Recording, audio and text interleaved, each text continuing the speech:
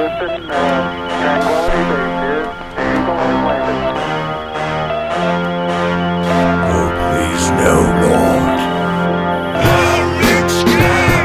Welcome to Wormhole.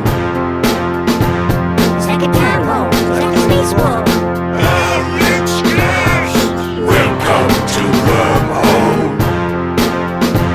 Second time home. Second space war. Film 11. One of these days, I'll raise a kid. Hey guys, it's me, Alex. The sound in this episode may be askew, and I want to explain that to you. I want to explain that to y'all. One, listen. I don't know if you can hear that noise. That is the noise of an air purifier, because I need one. I will explain that in a second. Two, it may be echoey in the echo chamber, which you may be thinking, oh, well, that at least explains the name. Well, it does, because I got rid of a piece of very large furniture that absorbed a lot of the sound, and now it is echoey. Three.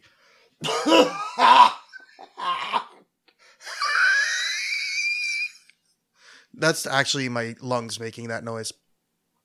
Trees and grass in this town have been forming some kind of bukkake gangbang on my face and in my throat and in my sinuses. And it is horrible, and allergies are terrible, and I want to fucking strangle the universe. So, I sound like shit. There's an air purifier on to try to clean out some of these histamines. I don't think that's the right word. Some of these allergens. The echoing is just as I explained. So, I need to rearrange the studio here, and this is a problem, because I don't know what I'm doing. I need someone to help me. I need a woman's touch. Is that sexist? It's probably sexist, right? You probably can't.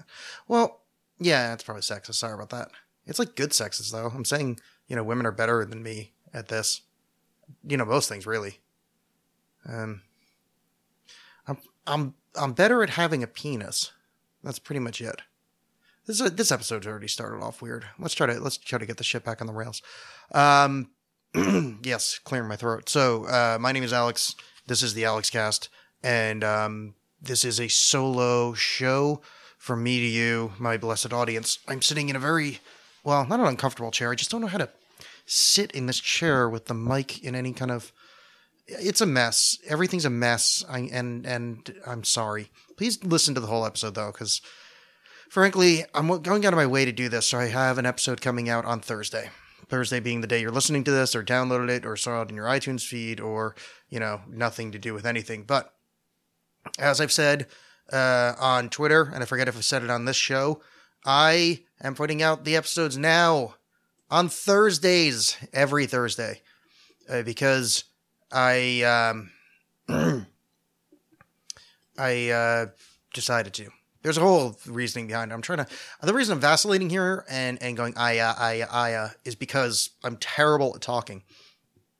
Beyond that is, I was trying to remember if I actually said this on the show. If I didn't, I'm going to repeat myself. It was pointed out to me that people do like repetition in their things, that some people don't have just some kind of RSS feed or iTunes or whatnot to just automatically download stuff, that they physically check the website. It's not really physically, but you get the idea. It's physically. There's electricity moving in some kind of thing. I don't really know how computers work. What does electricity do? It's like a switch, and then it's a 1 and a 0, and then 1s and 0s somehow turn into other things, and then somehow we have Duke Nukem. So anyway, I've been putting it out on Thursdays. So, last Thursday, the 31st, boom. What's minus 7 days? That's right. The 24th, boom. What's minus 7 days? The 17th, boom. What's minus 7 days? The 10th? The 10th, boom. I'm going to stop going because I think, oh no, the 3rd. I'm already to the 3rd. Look how many weeks in a row I've been doing this. The 25th. Look how many weeks in a row I've been doing it every 7 days. That's for you guys. That's for you guys. Because I love you and I want you to be happy. There's also the Inanimate Carbon Pod, is mixed in there. But anyway, that's got nothing to do with anything. The point is, this is going to be released on Thursday, and I am working through this plant jizz based illness, so you can have the Alex Cast you know and love waiting in your feed, or sitting there when you check the website as described earlier. I don't know how people do it. I don't really understand any of this stuff. I don't know why I do a podcast. I do. It's I get paid for it. I have a sponsor. It's the Standard. Facebook.com/thestandardpdx. It's a sponsor. You'll hear about them later. I'm gonna do an ad for them. It's gonna be awesome. That's not why I do the show. Maybe it is. I'll leave that up for you to decide. You're gonna have to. Oh God. Oh, sorry. Donald Duck just started making noise. All right. Well, as the people that have listened to the show before know, when you hear Donald Duck talking, that means it's time for Alex to start the show in earnest. For those of you who heard the show before, you may know that this is the signs that I'm not very well show prepped. Let me explain. I was supposed to have a guest tonight, but it was an author, and it actually seems pretty interesting. I think you guys are going to like the show. I'm not going to name him. But the book didn't arrive on time, so I pushed the interview back because I don't want to be one of those people that does an interview with someone that hasn't read their stuff or, it's that familiar with them, which a lot of the people that I was bitching about this on well, not really bitching. It sounds like I'm bitching. It's not, because I know the point is I was on a lot of shows when I was trying to promote Periphery. That's the novel I wrote, Periphery, available on Amazon.com. Check alexcast.com for details. But when I wrote Periphery, I was doing a lot of interviews, and there were a lot of them were pretty uncomfortable for me at times because I could tell they hadn't read the book at all, and it's kind of like this elephant in the room thing. There's this silent kind of overhanging thing, which is exactly what the elephant in the room is. So I don't know why I kept continuing to talk and to describe it. It's because I have to talk to myself for an hour tonight, and I'm just going to use a lot more words. In conclusion, the Magna Carta was very, very, very, very, very, very important to England and the surrounding areas of the United Kingdom, Great Britain, and the entire British Isles, Britannia, which rules the waves, and all the other various territories and subdomains of England. And the Magna Carta, of course, to this day remains a very, very, very, very important document. Here you go, Cheech. That's exactly 2,000 words. I asked the audience what they wanted me to talk about, and I got some answers. What I did with those is going to shock you. I did a bit of show prep, and I did a bit of research. Fuck yeah. But we're not going to get to that yet. Here's a question for y'all. There is a thing called Patreon. Patreon, P-dish, Patreon, Patreon, wherein you would it's like basically it's a way for you to give me money for me to do the show, but it's not it wouldn't be for this. I mean, it would be for this show, but the idea is that if enough of you were interested, and I'm not gonna foist it on anybody. It seemed like people on Twitter and Facebook were just a roiling vat of apathy about the idea. So I'm probably not going to do it. But anyway, the idea is, so you do it like a monthly thing or per show. It's probably, for this, it would be like a monthly thing. So let's say it's $5 a month, and it may not even be $5, whatever. The point is some amount per month. For that, you would get like maybe an extra show or a longer version of the show. Maybe, I don't know, give you like some insights to writing, first look at stuff. Maybe I do like a monthly or like a weekly short, like video show. Like, hey, look, you can actually see Alex's face when he talks. And that would only be for the people that sign up for the Patreon, thing.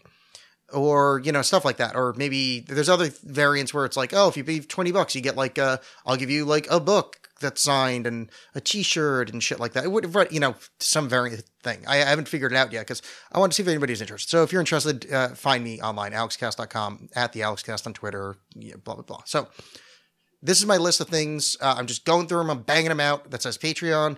There's T-shirts on Amazon, blah, blah, blah. Good. No more of that. Questions asked. I went to Twitter at the AlexCast. I said, "Dearest audience, I beseech thee, for I have plant jizz in my throat, and my guests fell out. What doth I do?" Forthwith, my podcast. And you know what they said to me? They said, "Alex, come thither and look upon these words. And ye shall fall forth." I'm going to stop. So, our friend and yours, Toronto Lydia, she is a lovely young woman. If you don't, I shouldn't say young woman. I'm very old. So if ever I say things that sound kind of like sexist and demeaning, I mean it like, cause I really am like a 107-year-old man. So yes, she is a fine human being that age and gender have nothing to do with, cause I keep doing stuff like that. My friend got mad at me for calling her kiddo the other day. Not mad, but she told me to stop it. But I don't mean it. I'm just 107. Anyway, at Toronto Lydia. She's great. You should follow her. She's a good writer. So, she said, hey, audience. Well, first she said, "Alex, is there any kind of thing you've posited on the show that you now disagree with? Previous statements towards that you said out loud to the audience that you now think, oh, no, that's incorrect." And I was like, well, pretty much everything I've ever said on the show I don't agree with, and I don't agree with it immediately after saying it. I don't believe in absolute truth. It's not something that I've particularly cared for. I don't think there is something that is true or untrue, except for math, and even that's somewhat questionable, depending on what theory of math you go by. So, no, there's not. I mean, no, there's nothing that springs to mind that I no longer agree with, that I used to, that I used to posit as truth. Because, even at the time of saying it, it's not like I particularly 100% saying, oh, this is truth, because I don't believe in truth. But, let's see, the things that spring to mind that might be kind of fit that,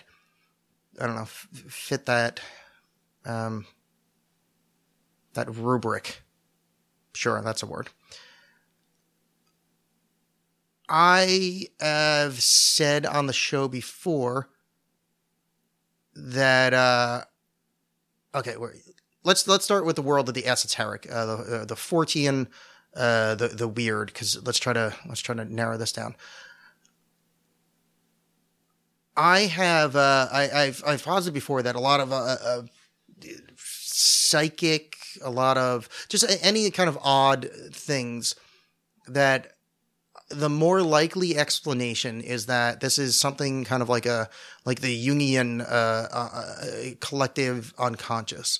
That, like, the example that I came up with, and I know other people have come up with first, so I'm not taking credit for it. It just, it's simultaneous, probably 30 years later thought, but that the UFO abduction phenomena is the same as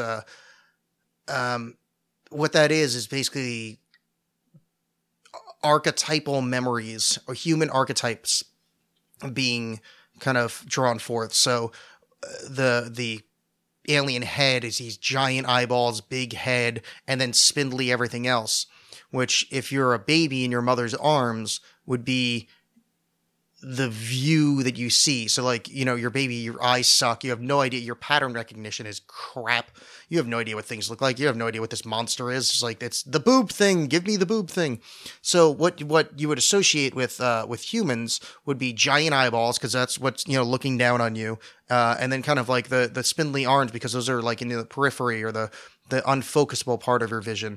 And so those are kind of the archetypes that are kind of hardwired into humans. And during the abduction phenomena, or something, when I say abduction phenomena, I mean those things, that those are just kind of being called forth from the inner recesses of your very mind. And so, bangity bangity boom, that is what happens during abductions and things like that related to the sleep paralysis, the old hag phenomenon, succubi, incubi, all that stuff, that kind of things where you're sleeping, things happening. I used to kind of posit that was the likely explanation, that it is simply a kind of a glitch in the way that your brain is calling forth. It's basically like a shitty computer program. It's calling forth the wrong program. It's flipping the fuck out and going, yeah, and it's just, it's trying to explain whatever phenomena you're experiencing, like basically nothing. It's just a dream and your body gets kind of confused and that thing. So I thought that was the most likely explanation for a lot of this stuff, because it is difficult for me to think that this is a flesh and blood phenomenon, that there are space aliens coming down and coming through your window and yada, etc. And I've rethought that a bit. Not to say that I 100% disagree, because even when I was saying that out loud, I was like, shit, that does actually sound reasonable. I am now, as I age, and this is very much a thing where, I shouldn't say as I'm age, I'm only 35. I speak like I'm a fucking, again, I speak like an old man, 23 skidoo, kiddo. But I'm just kind of, as I progress through the universe, it seems to me that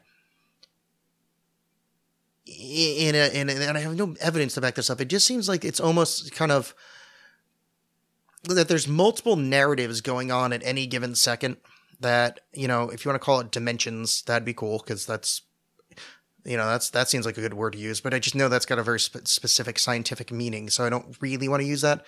But it just seems like there's multiple things happening at any given moment, and you can be kind of the human, the meat sack is actually just, is the radio. We're just the receiver. It's called non-localized consciousness. So basically, consciousness isn't in your brain. Your brain's just like a really fancy radio receiving consciousness and processing it. And I think a lot of like kind of odd phenomenon now, I think the more likely thing is that if that is true, which I'm not saying it's true, but it's just that for some reason I'm leaning more that way. I just think it kind of fits more things. But anyway, that if that were true, then what we're dealing with is more the either awareness of the other layers happening at any given moment, like the freaky, weird, gray alien reality that overlaps our own, or something along those lines. So it's like basically, or it's like a fault in the way that you're like, picking up the signals and you're kind of midway between radio stations, which to the kids out there, just, you're going to have to Wikipedia what a radio station was and it'll make sense to you. So there's like these, you can actually you'd have to like hit it on the dot, how to actually like tune into it. And they're like multiple and you kind of overlap a bit. It's hard to explain. It was in a car radio, which those are gone too. So, you just find your grandfather, he'll explain it to you. But, so yeah, I disagree with my old self on that one. That it's the union and conscious that is more of like a meat-based explanation. I tend to think now I tend to think of myself more as like as an antenna than a meat robot. But my hesitation towards putting that out is I am getting old, and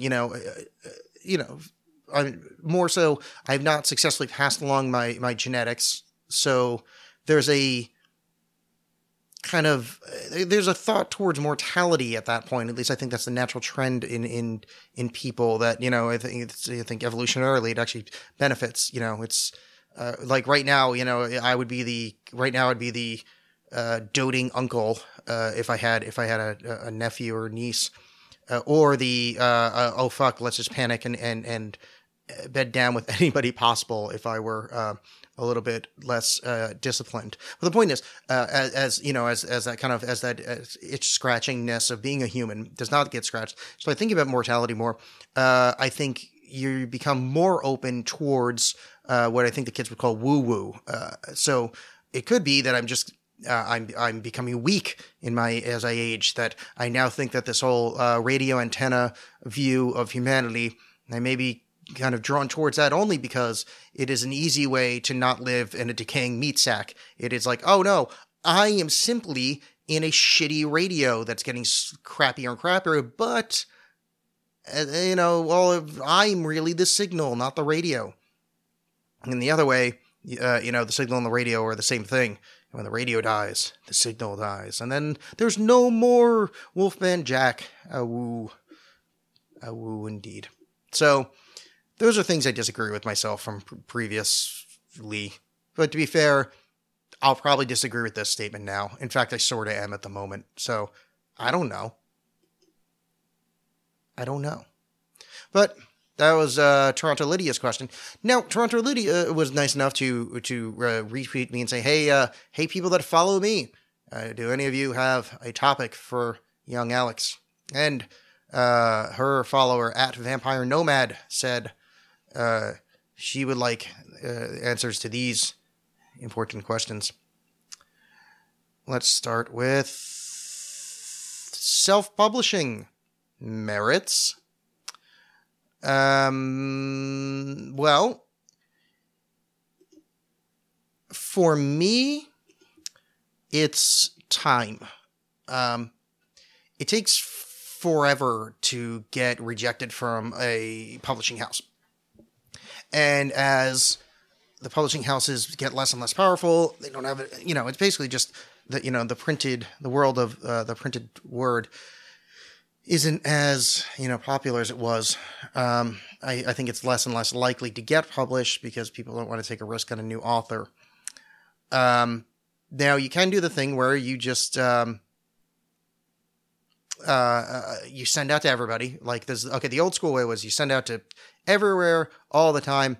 You go, hey, guys, publish this. You get rejected 600 times, and then maybe somebody publishes you, and then hooray, and then sometimes that becomes the story of like, and that's why J.K. Rowling was rejected 13 times before somebody finally published Harry Potter, which is true.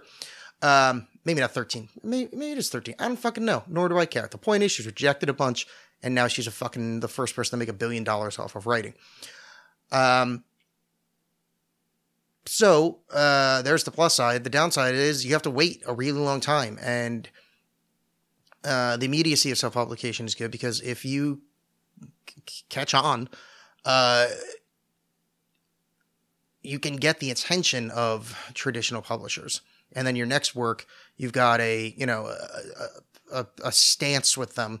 And I think they'd be more likely to publish a work of someone that's got, and I'm saying this with a popular self-publishing thing, like not me, like mine's not, like Periphery, not popular. So it didn't work for me. But I think for those people that did sell, thousands of copies of self-published stuff, traditional publications will, I think, be more willing to take you on after that, which who knows if that's useful to you or to anybody these days. I think if you're selling enough copies self-published, all you really need is a PR person, and that might make up for stuff. But I mean, who knows? I didn't really look into it a lot because, I mean, frankly, I had always intended on self-publishing Periphery. I just didn't want to go through the waiting game. I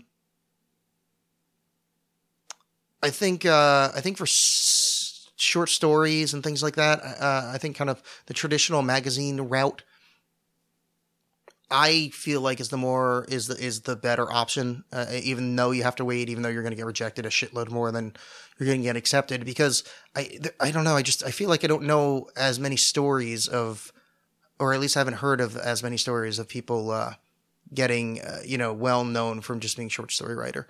And the whole point, I think, of publishing through a traditional house is getting well known. I mean, it's getting your words into more people's hands. So those are the pluses, those are the minuses. I think I don't know. I recommend self-publishing. Go through Amazon or whatever, and be your own PR machine. But if you have time, if you want to wait, if you're like one of those people that just is already working on the next one, start sending it out. Send it out to, who knows? There's plenty of times that, a manuscript got pulled from the slush pile and it became something good. So I don't know. I like the self-publishing thing, though. I had no real reason for it. Frankly, I didn't sell a shitload of copies of the last book, and I didn't get enough reviews to make it look like it sold more copies. Because really, that's the thing. If you get enough reviews on there, on Amazon, whatever, it looks like you look like, oh, look at that guy. He did a great book. And then, you can draw, kind of publishers' attention that way. But so it goes.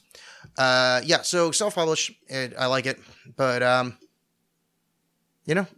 maybe if you have time, do it the other way. I'm just repeating myself now. I don't fucking know. Speaking of J.K. Rowling, I was at the mall the other day. Not that J.K. Rowling lives in the mall, but I was looking for a Simpsons DVD for the other podcast I do, the Inanimate Carbon Pod. So we only talk about the Simpsons on there. So I was looking for a Simpsons DVD, and I typed into the internet and was like, "Hey, internet, where can I buy this?" And it told me there was stores in the mall, and I wanted something to do that night, so I was like, "Okay, I'll purchase a Simpsons DVD at aforementioned mall and go."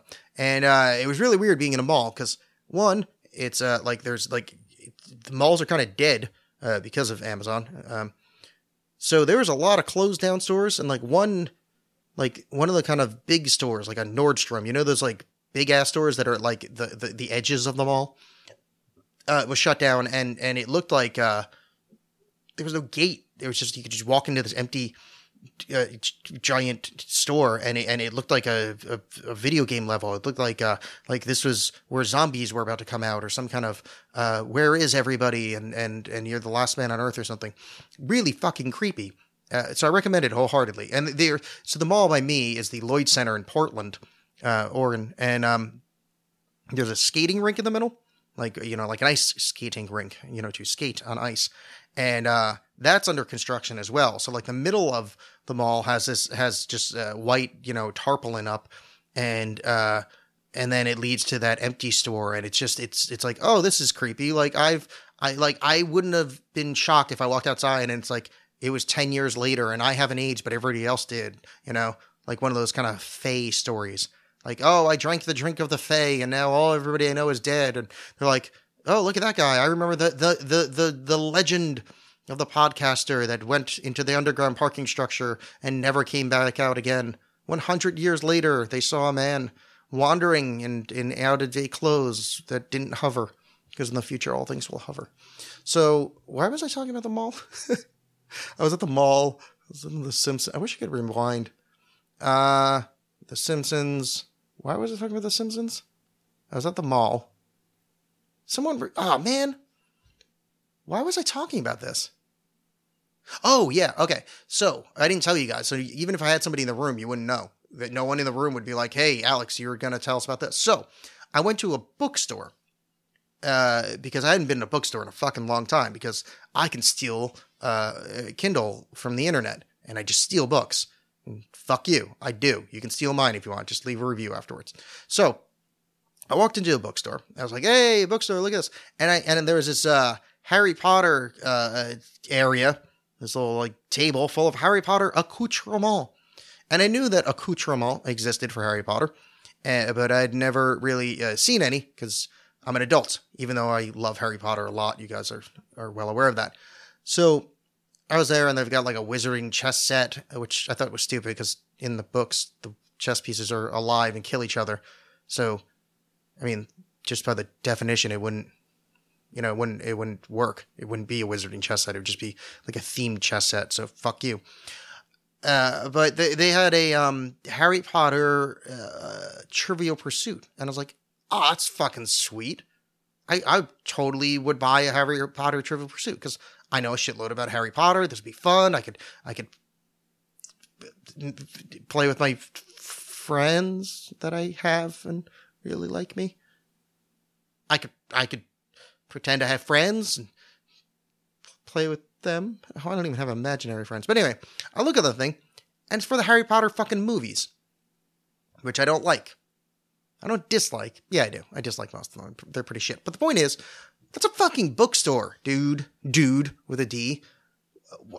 Why do you have a Harry Potter, the movie, trivia game in the bookstore? It's a book series that, yeah, they made movies out of, given, but you're a bookstore. These should be Harry Potter themed book stuff, not movie stuff. and I was quite upset. And I slammed down the Trivial Pursuit on the counter, and I gave the lady at the help desk an earful. I said, "Madam or sir, I demand explanation for this travesty in this bookstore. I am a regular customer. I've been here at least twice in the past decade. I think I've bought something once, and this will not stand with your movie things." And then he or she said, "Pardon me, sir. I don't know why you're yelling at me and why you're doing it in such an old-timey fashion. I would draw your attention to the half of the store that sells DVDs and various entertainment ephemera to answer your question." And I would say, yes, but to that I will, and then I scarpered and I ran. I got out of there. I bet you can figure out what part of that story was real and what part wasn't. Would you like to take a second to figure it out? Good. I'm going to take a sip of soda while you do.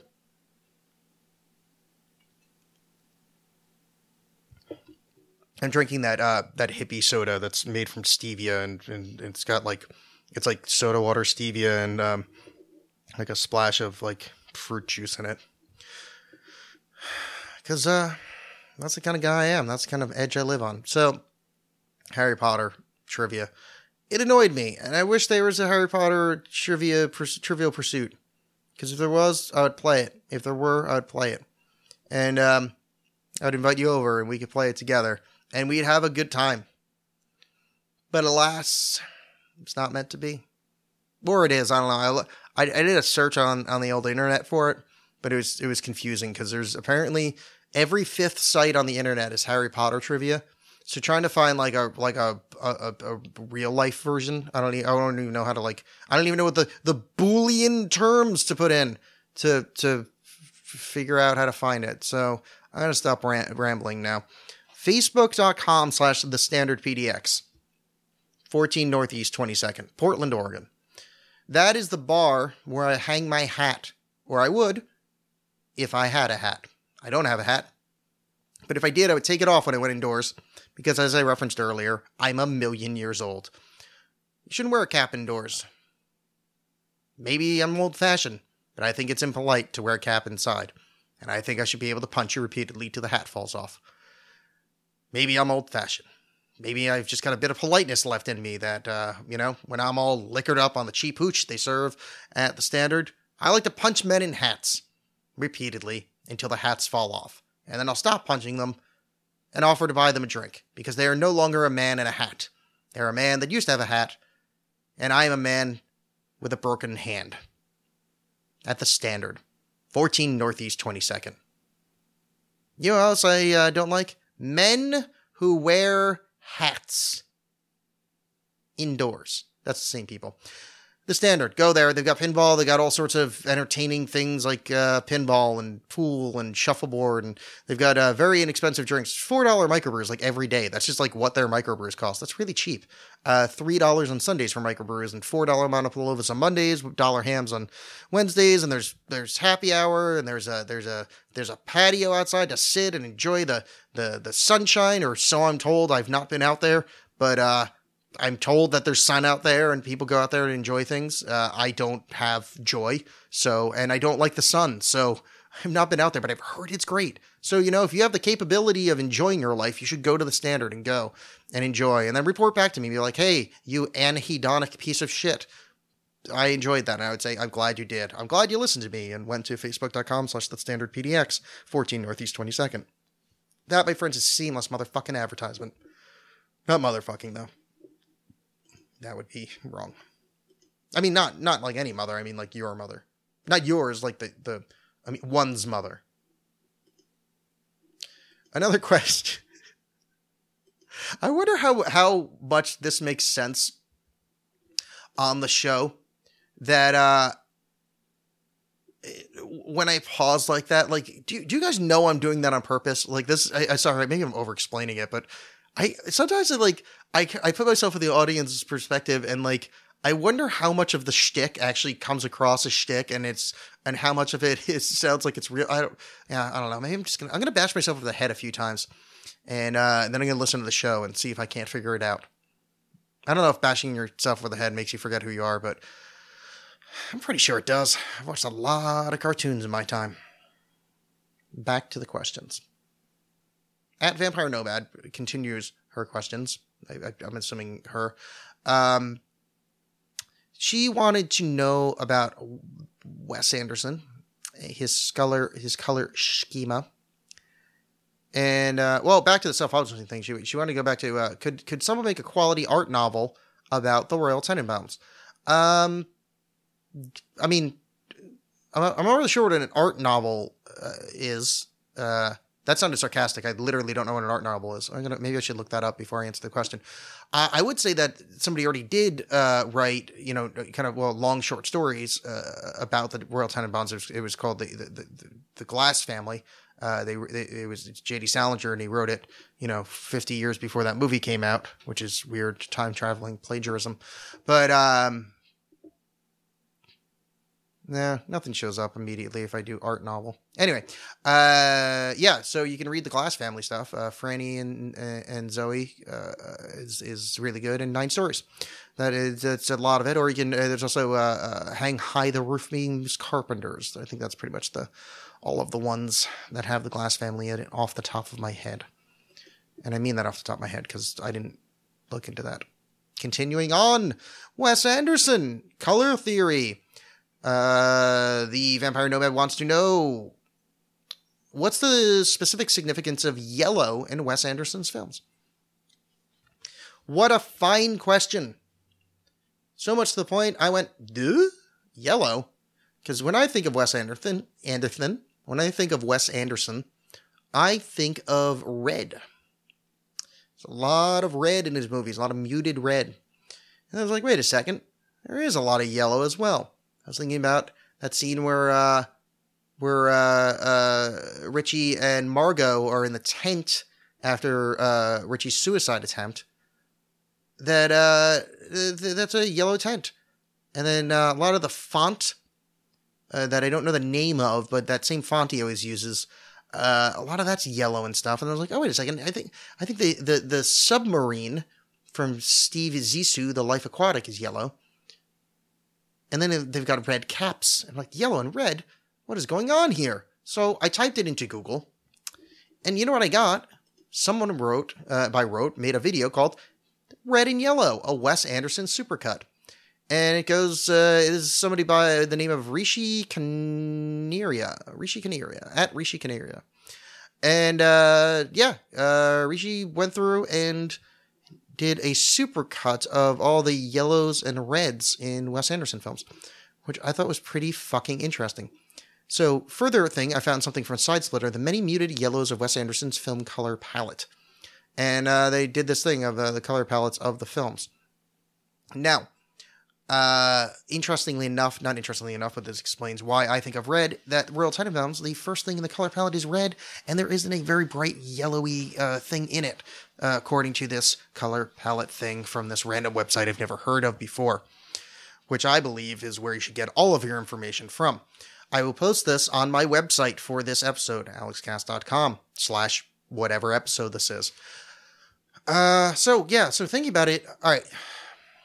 I think Anderson uses red, and everybody just put up, I'm going to pretension flags. Feel free to raise them. Red, I think he uses for kind of some combination of kind of quest or longing.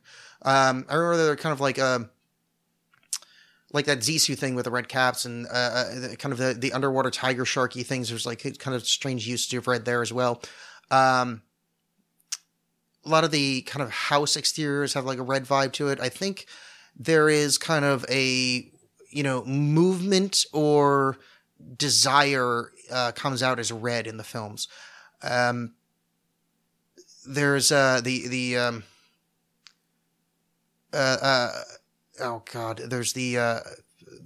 what do you call those in curtains? Theatrical curtains.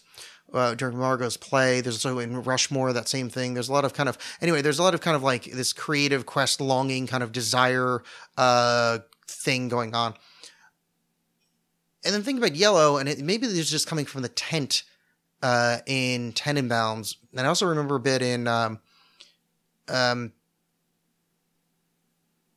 what is that? What's the kind of newer one?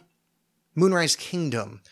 That there was really heavy yellows while they were in the camping section of that. That's kind of like a weird kind of childhood reference. I think that kind of bright orange, bright kind of sun yellow is his evocation of childhood, or at least maybe not innocence, but that kind of energetic, youthful mode with I mean, I guess a touch of innocence to it, but not so much, because I mean, like the Tenenbaums one, it's, I mean, the man had just tried to kill himself, and then he ends up making out with his adoptive sister. So, you know, not the most innocent thing that's ever going to happen in a movie, but, you know, certainly not the least. I mean, you know, at least they're adopted. It's technically fine. I wish I could think about this more, and not think about this more. I wish I could go on more about this. I'm going to keep this. I'm going to make a note in the back of my head and return to this after I watch Wes Anderson again.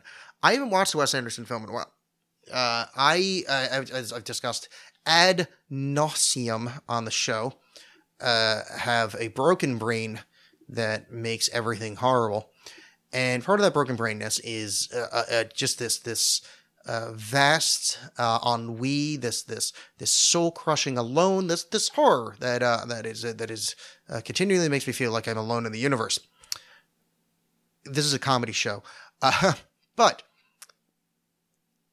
Wes Anderson hits that pin in me, and assuming we're using an acupuncture metaphor that I didn't pre-introduce, but now I have, he puts that pin absolutely perfectly within me. Like his song choices, is now that we think about it, his color palette, just the pacing, the acting, just the kind of awkward silences. Hits me at that exact spot, and it's difficult for me to watch this stuff because because it is, you know, to me it's emotionally very, very kind of, it's a catalyst, and I don't particularly want to deal with that right now because I'm dealing with a lot of other crap. So I haven't watched Tenenbaums or any Anderson in a while. But when I come back to it, I'm gonna think while I'm watching. So I'm gonna think to myself, yellow and red, and not in like a Hulkamania way, in a Wes Anderson way. Hulk Hogan, the greatest Wes Anderson fan? I don't know. Maybe. Also, it's probably just me, I think everything in the 70s was kind of yellow. Right? Like, everything just had like a stanky yellow vibe to it. Like, you ever look at like authors' pictures in the 70s? Like, everybody just had like either either gross, like stringy yellow hair. I guess you call it blonde. Like some kind of like yellow leisure suit, or even not leisure suit, but just kind of casual button down that had some kind of yellow thing. Like all old film of New York, like anything, like watch any 70s movies in New York, and it just has this kind of like patina of like kind of nicotine yellow. So, and I think just because, you know, so Wes Anderson kind of from the 70s, I think just everything's hairy and yellow is what I think of the 70s. And that's Anderson's, you know, formative years. So I take back all that color theory stuff I was thinking about before.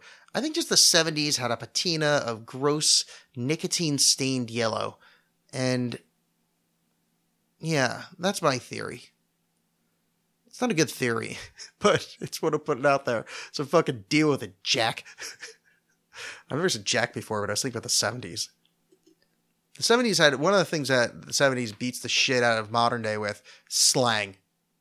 Saying Jack, it's fantastic. Well, what else do we have? Okay, I'm gonna tell you the truth. My throat's starting to hurt. Oh crap! I probably should do more. All right, no, fuck it. This is gonna be a short one. I don't want to blow my voice out more. Yeah, this is yeah, okay. We'll do a short one. I'll throw like a song at the end or something. Yeah, so thanks for listening. Remember that Patron thing I said? I'm just gonna always call it Patron. I'm not gonna. Oh, and if you have no interest in that Patron thing, that's Aces. Like the show is gonna be exactly the same. Like I'm not changing fuck all. I just kind of, I see a lot of other shows are doing it, and it would be a good way for me to, one, get extra content out, and two, maybe lift myself up out of some small amount of squalor, which, let's face it, it's not going to happen, so no big deal. Yeah, that's about it. If you haven't already, remember, review the show on iTunes. Unless you don't like it, then don't review it on iTunes, because why would you go to your way to give the bad review? That's just stupid. But leave a good review on iTunes. That'd be nice. Leave a good review for Periphery on Amazon, because that would be nice too. You don't even have to have read it. Just, leave a review. And say, hey, Alex is great. Yay. Then I can go back to that self-publishing conversation at some point later. There's a t-shirt you can buy of the Alex Cast on Amazon. Whatever. I already said this shit before. I've already said it before. I've done it all before. I'll do it all again, I guess. Yeah, so at the AlexCast, alexcast.com. I feel kind of shitty about this episode. I'm sorry, guys. Frankly, I was banking on having a guest. And now my throat feels like it's starting to catch flame. And it's not good. And it's already getting late at night. And you know what? We're done. I'm going to throw a song. No, yeah, maybe I'll throw a song on at the end. That's what I said before. Yeah, maybe I'll do that, and that'll be good. Enjoy that. So yeah, I've been Alex. You've been the audience. I will be back next Thursday, definitely, and maybe another one before that, depending on what happens. Because this week, the guest for tonight I have to reschedule, and then I have a guest next week. So maybe I'll do 2 episodes in a week or some kind of thing like that. You don't care. You're not listening anymore. You're at home going, how can I tell Alex how much I love him? How can he go to Patreon or whatever? And yeah, that sort of thing. Oh, okay, wait, let's finish it up, because now I'm gonna get one more gripe off my chest. Because let's face it, this entire show is just me feeling bad about myself and telling you about it. So, our friend and yours, Logan, I think. Is that what it says? Whatever. That guy from South Africa that I referenced last show or 2 shows ago. He brought to my attention that there's a couple signed copies of Periphery on Amazon. Oh, that hurts. What the fuck, guys? I sent you a signed copy and you fucking got rid of it? Oh man. What was the resale value on that? Like $4? Just leave it on your shelf. Pretend it means something. That is heartbreaking. Heartbreaking.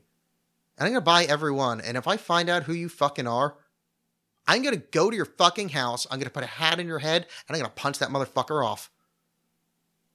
Because, remember what I was saying before about the hats. Hats inside don't really bother me that much. And in fact, I don't think I've ever really punched a person before.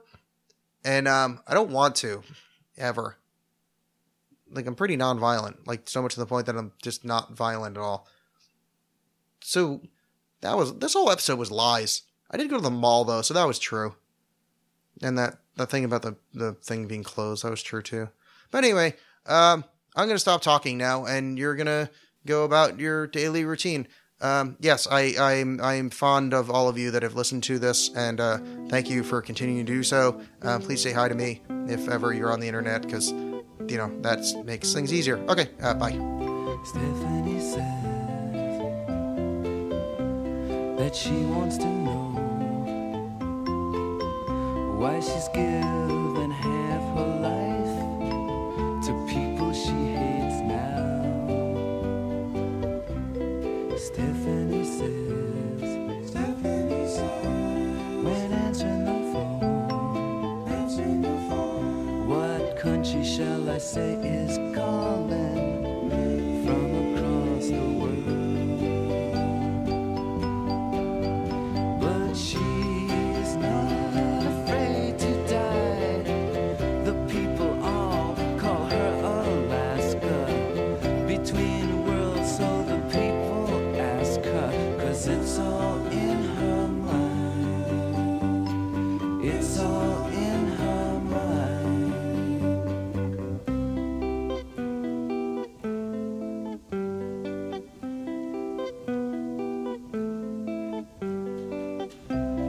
Stephanie says that she wants to know why it is, though she's the dawn, she can't be the